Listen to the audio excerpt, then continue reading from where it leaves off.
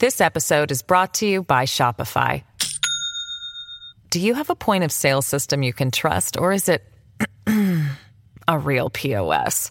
You need Shopify for retail. From accepting payments to managing inventory, Shopify POS has everything you need to sell in person. Go to shopify.com/system, all lowercase, to take your retail business to the next level today. That's shopify.com/system. This episode is brought to you by La Quinta by Wyndham. Your work can take you all over the place, like Texas. You've never been, but it's going to be great because you're staying at La Quinta by Wyndham. Their free Bright Side breakfast will give you energy for the day ahead. And after, you can unwind using their free high-speed Wi-Fi. Tonight, La Quinta. Tomorrow, you shine. Book your stay today at lq.com. Greetings, everyone, wherever you are in this world. Laszlo Montgomery here again, coming to you via the China History Podcast. About a month after I started this China History Podcast thing, I started getting a lot of comments to produce the show sort of history of Rome-like, starting at the beginning and going in chronological order, emperor by emperor, all the way to the last dynasty. I saw a couple reviews and whatnot on iTunes and a few podcast directories that had mentioned this dang podcast doesn't go in any particular order. So we served the people like we should have, Wei Ren Min Fu, and over the past 8 months we have soared high above the treetops and got an overview of Chinese history dynasty by dynasty. We began with the legendary Xia dynasty, for which there are no records showing it ever existed, but we're taking Sima Qian's word for it when he mentioned in detail the tales of the Xia in the records of the Grand Historian, the Shi Ji. Last week, after wending and winding our way through 42 centuries of history, we finished off, in 7 parts I might add, at the last of China's imperial dynasties, the Qing dynasty. It all ended in 1912, the year the Titanic hit the iceberg, and Fenway Park opened, and the Meiji Emperor of Japan died, and Kim Il-sung was born. It was a long journey that took us from sometime around 2100 BC or thereabouts. Nobody seems to agree much on when the Xia dynasty began. 2100 BC was a long time ago. That's 4100 years ago. Well, before the Xia were all these Neolithic cultures going on, and we haven't looked at any of them yet. The Xia came 450 years after the Great Pyramid was constructed in Egypt, so it's pretty old by any accounts. Now, not including Peking Man, who was stomping around China 400,000 years ago, the earliest we go back in China is Pengtoshan culture, which is roughly 7500 BC. These are all Neolithic cultures, which is a fancy way of saying the New Stone Age. This is where humans start figuring out technology and how to do stuff. Thanks to pottery and clay figurines, we've been able to get a feel for these civilizations that sprouted in China. There were over 20 of these cultures, or Wenhua, as they're also called.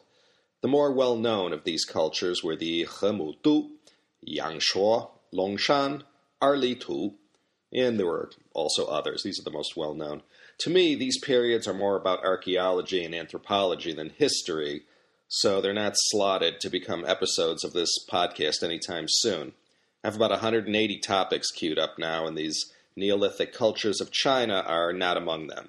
Before we arrived at the Xia dynasty, we touched on the San Huang Wu Di, the mythical 3 sovereigns and 5 emperors who, legend has it, ruled from 2852 BC to 2205 BC. The 3 sovereigns, Fuxi, Shen Nong, and the Yellow Emperor, Huang Di. The 5 emperors, Shao Hao, Zhuan Xu, Gao Xin, Yao, and Shun. And then to light the fuse and sort of get the whole thing started, Shun, the last of the legendary 5 emperors, rewards Yu for succeeding where his father Gun had failed in taming the perpetual flooding of China's sorrow, the Yellow River. For bringing a solution on how to control the incessant flooding of this river where China's civilization began, Yu avenges his father's disgrace and is made the heir to Shun. And when Shun dies, Yu becomes the first emperor of the Xia, and the Xia lasts until King Tang throws out the wicked King Jie and founds the Shang dynasty. And when King Jie goes down in 1675 BC, he becomes the first of many rulers whose infamy as the dynasty's final king or emperor, is assured to posterity due to treachery, incompetence, or tyranny. This is all Bronze Age China, the Xia and Shang. During the 11.5 centuries of this time period in China, the world was thriving elsewhere. This earliest period of recorded history in China was preceded by the Great Flood of biblical times, of Noah, of all the Old Testament forefathers, from Abraham to Moses. This was all concurrent with this early period in China. It was a time of ancient civilization, some much older than China, Egyptian, Minoan, Mesopotamian. Developing alongside this Xia-Shang era in China were the civilizations in the upper Indus Valley at Mohenjo-Daro and Harappa. The most golden of ages for ancient Egypt ran concurrent with the Xia and Shang. Carthage was founded, Hammurabi lived.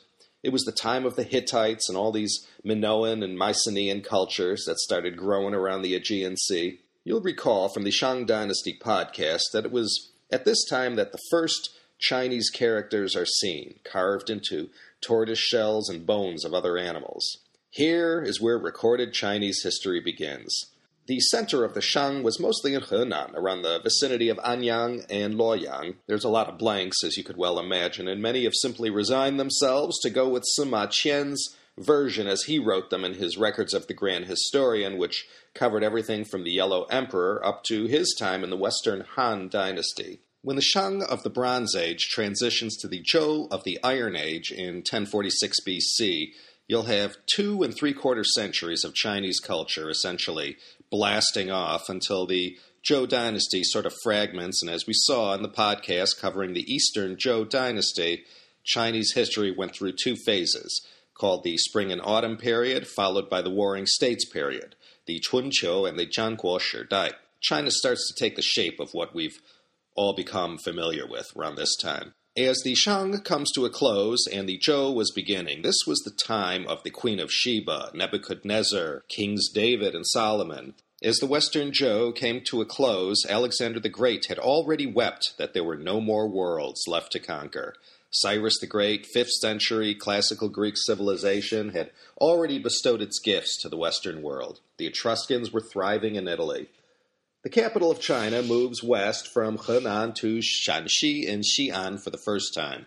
Xi'an, called Haojing back then, was the first capital of the Zhou until it moved to the east back to Henan in Luoyang. Great historic Chinese heroes from this period, when feudalism thrived and developed continuously, included Zhou Gong, who gave us the Book of Rights and who served as the model regent to the sovereign. Kings Wen and Wu of Zhou, Guanzhong, Lao Tzu, Confucius, and all his disciples, they all lived during this time, and we all know, after 28 podcasts, how significant was the role Confucian thought was in China. By 475 BC, the Spring and Autumn period runs into the Warring States period, where the 7 states of Qin, Chu, Qi, Yan, Han, Wei, and Zhao all contend for supremacy. This was a period of legendary tales of bravery, treachery, battle, and feudalism at its best.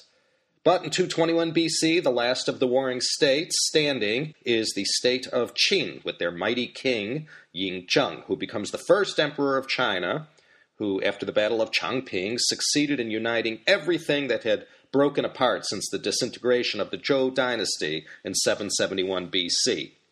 So Qin Shi Huang, in addition to burning books, burying scholars, instituting a brutal and strict government to rule over society, building the Great Wall, laying the foundation for Chinese imperial rule and administration, he also gave us the word China, which came from his Qin dynasty.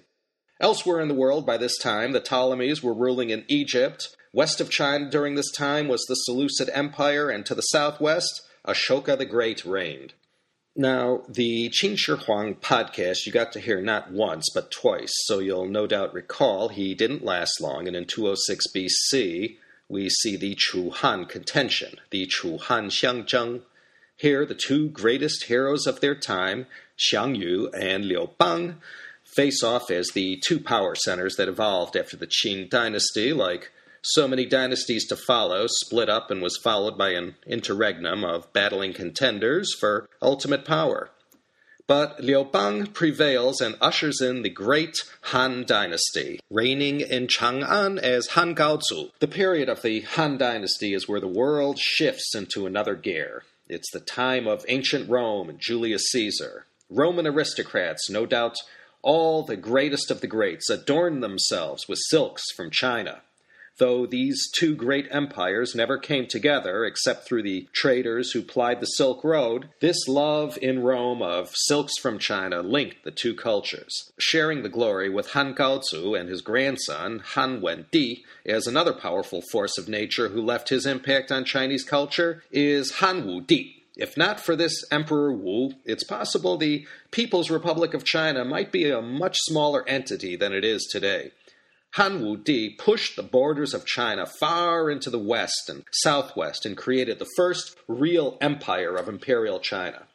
Besides these great leaders, the Han Dynasty gave us Jiang Qian, the great explorer. This was also when Sima Qian walked the earth. This time in Chinese history produced plenty of villains as well. Chief among them, who 2,200 years after her death is still hung up as an object of scorn, was Empress Liu. Empress Liu, of course, infamous for her acts of vengeance, retribution, and connivance. But as we all recall from the Han Dynasty Part 1 podcast, during the Liu clan disturbance, the dynasty takes revenge on her whole family.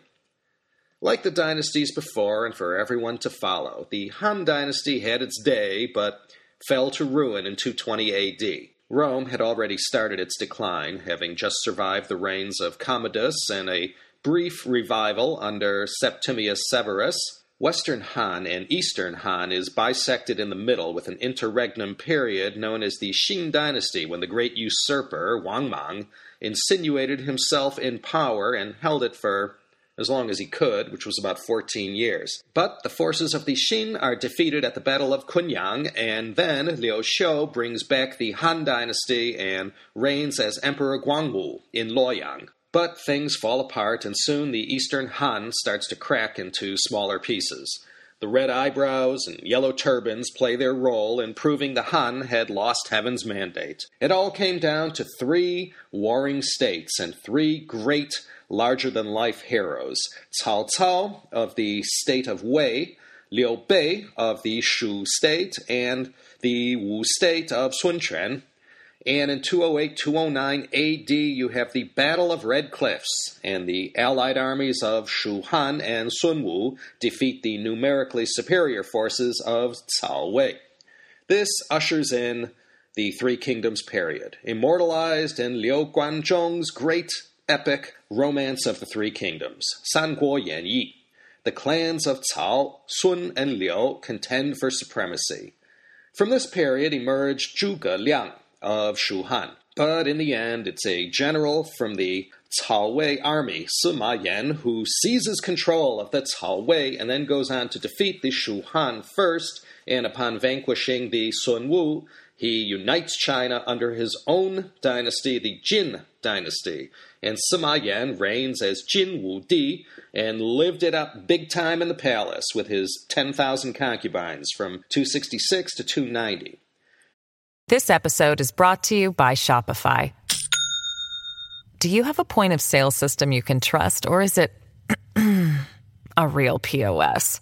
You need Shopify for retail. From accepting payments to managing inventory, Shopify POS has everything you need to sell in person. Go to shopify.com/system, all lowercase, to take your retail business to the next level today. That's shopify.com/system. Ryan Reynolds here from Mint Mobile. With the price of just about everything going up during inflation, we thought we'd bring our prices down.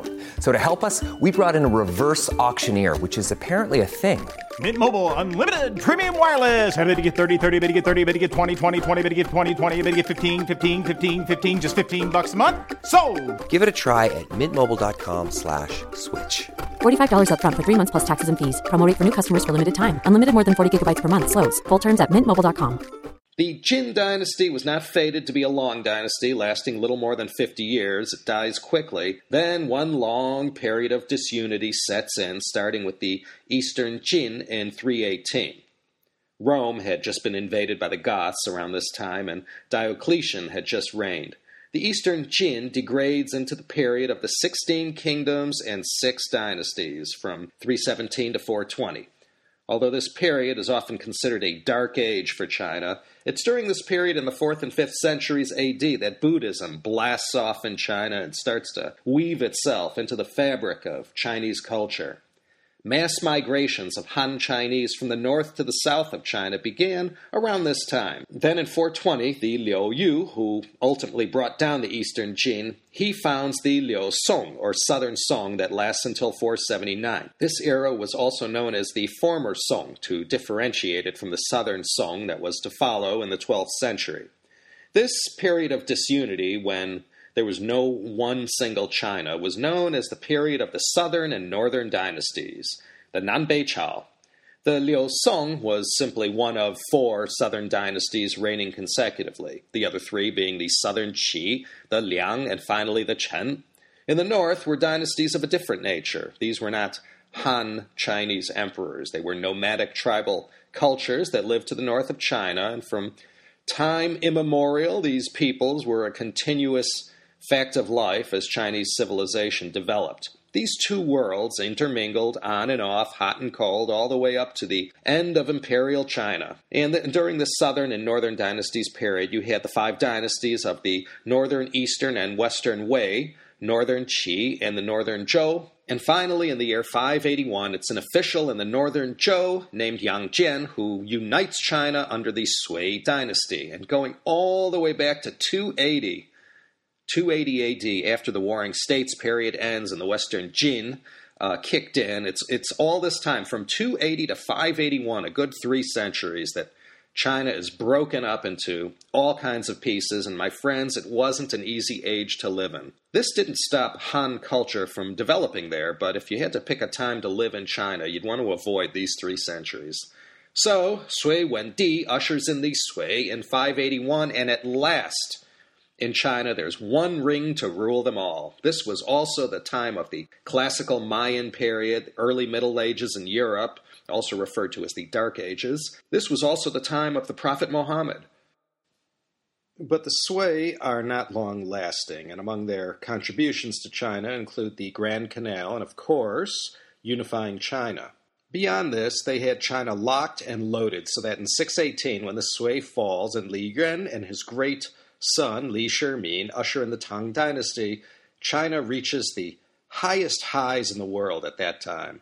This father-son duo, reigning in Chang'an, first as Tang Gaozu and then as Tang Taizong, 2 great emperors who were joined later on by Tang Xuanzong in 712, and altogether these 3 emperors, during their respective regnal periods, brought China to its greatest and most spectacular heights.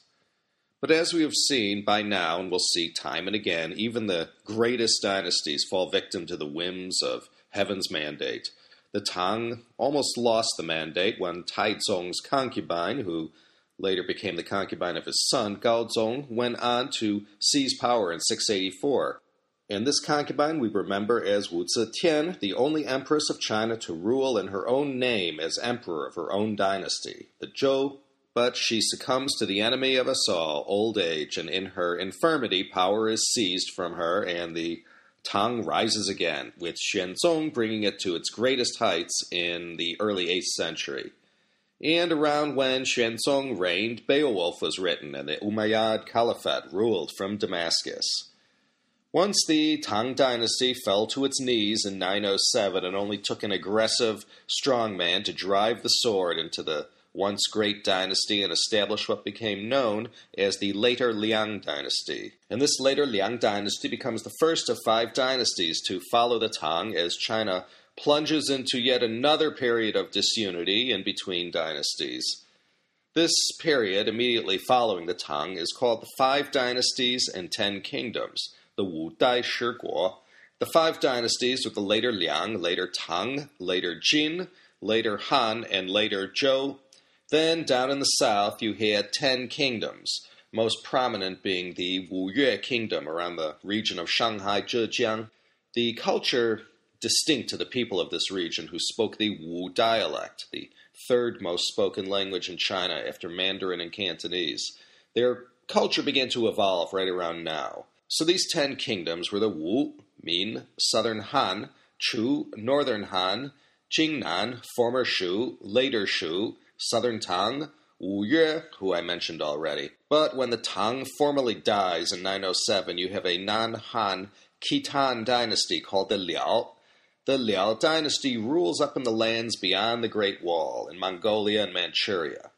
This dynasty hangs in there from 907 to 1125. Also concurrent with the Liao, you also had the Jin dynasty of the Jurchen people, who we will recognize later as the Manchus. And to the west, you had the Western Xia, who were the Tangut people. And down in the southwest, you had the kingdom of Dali. So China proper, as we have always known it, was surrounded by powerful dynasties to the northeast, all the way to the northwest, and to the west and southwest. And the last of the 5 dynasties in the north, the later Zhou, yields up the military strongman Zhao Kuangyin, who goes on to found the northern Song dynasty and reigns from 960 to 976 as Song Taizu. He is followed by his younger brother, who becomes the Emperor Song Taizong, and it's Song Taizong who finishes up the task of unifying all these wayward parts of China not controlled by these Liao, Western Xia, and Jin. And once again, the region of China proper itself is unified. And during this time, gunpowder is invented, and this changes warfare forever. And real great leaps forward in agriculture and rice production bring seismic changes to China that will result in an explosion in population. Great cities along the Grand Canal and Yangtze sprung up and developed during this Song period. Manufacturing became more specialized in China.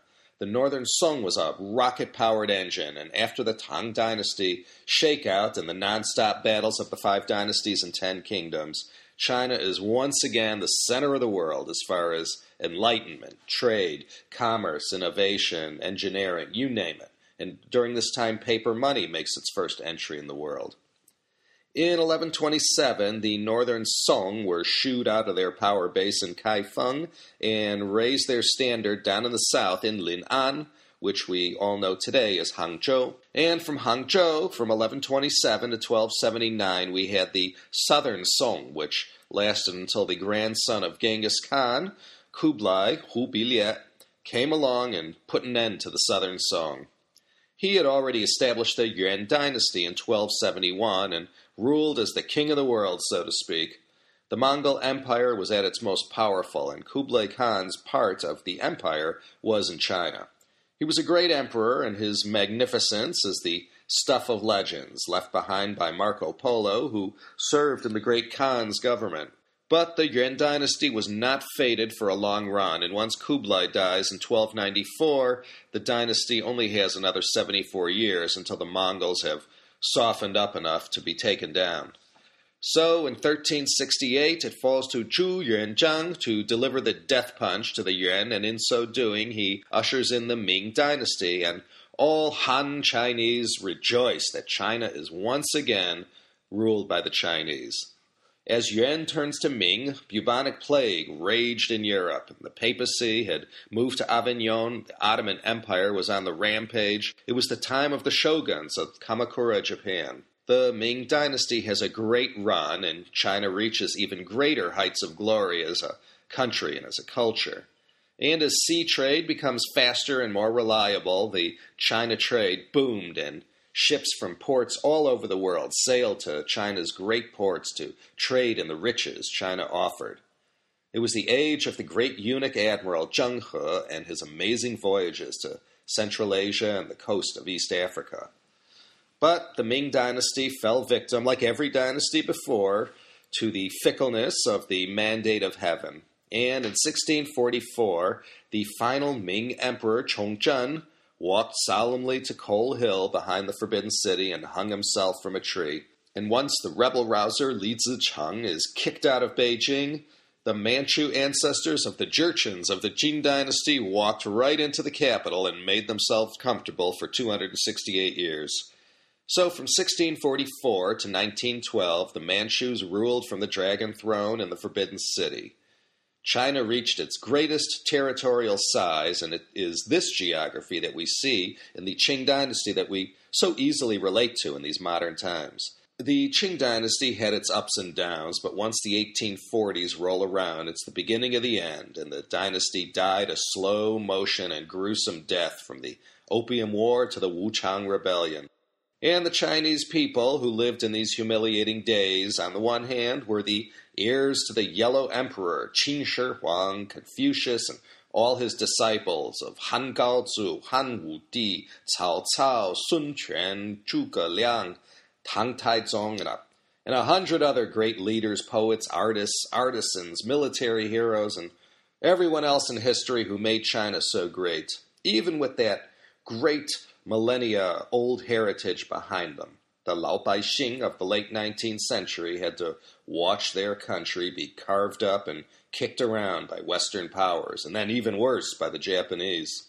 Many Chinese look back in anger at these Qing emperors from Daoguang to Puyi, who had the misfortune to play their historic roles in times when the tables were turned, and for the first time since Yu the Great tamed the floods in 2200 BC, 2100 BC, China was the weaker nation, and those surrounding the Middle Kingdom were strong. The Qing dynasty had a good part with emperors Kangxi, Yongzheng, Qianlong, but thanks to characters such as the Empress Dowager Cixi and her conservative allies, China is kept at a standstill while the other great nations of the world advanced.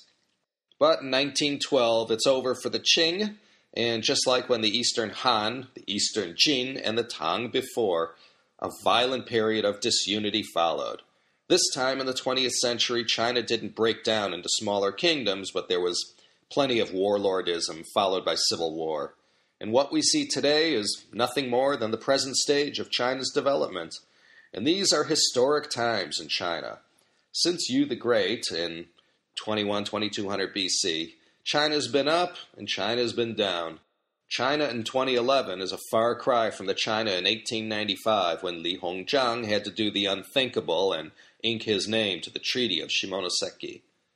And you could rest assured that in the weeks and months, and who knows, perhaps even the years to follow, we'll keep diving in and out all over the place to look at all these interesting times from Zhongguo Lishi, Chinese history. And here at the China History Podcast, we're going to do everything we can to create better understanding of China in the 21st century by studying China's history over the past 40 centuries. So here you have it, a nice little 25-minute encapsulated version, everything we reviewed since September last year. Now, I haven't sent out one single tweet yet, but y'alls can follow me on Twitter now at LazloCHP. That's Laszlo, LASZLOCHP. I'm going to use this channel to let everyone know when a new episode is uploaded and for general news or announcements concerning this China History Podcast. Starting this weekend, I'm going to be on the run a lot. I have 2 trips to New York City coming up, going to have all my peoples in town from the great city of Yong, a.k.a. Ningbo. I mentioned the Hemedu culture, one of the Neolithic periods of China. This all went on in and around the city of Ningbo, making it one of the oldest inhabited areas in China, going back to 4800 BC. So I'm going to be a little tied up for the remainder of this month, but that doesn't mean I can't punch out another episode. So that's it, everyone. I hope you enjoyed that. This is Laszlo Montgomery signing off from lovely Claremont, California. Yes, home of the world-famous Claremont School of Theology and the renowned China Center of the Center for Process Studies and the Institute for Postmodern Development for China. I hope you'll join us next time, probably from my perch high above Manhattan, as we discuss more history and hang out a little. We'll resume the normal history podcast after I get these trade shows behind me. Take care, everyone.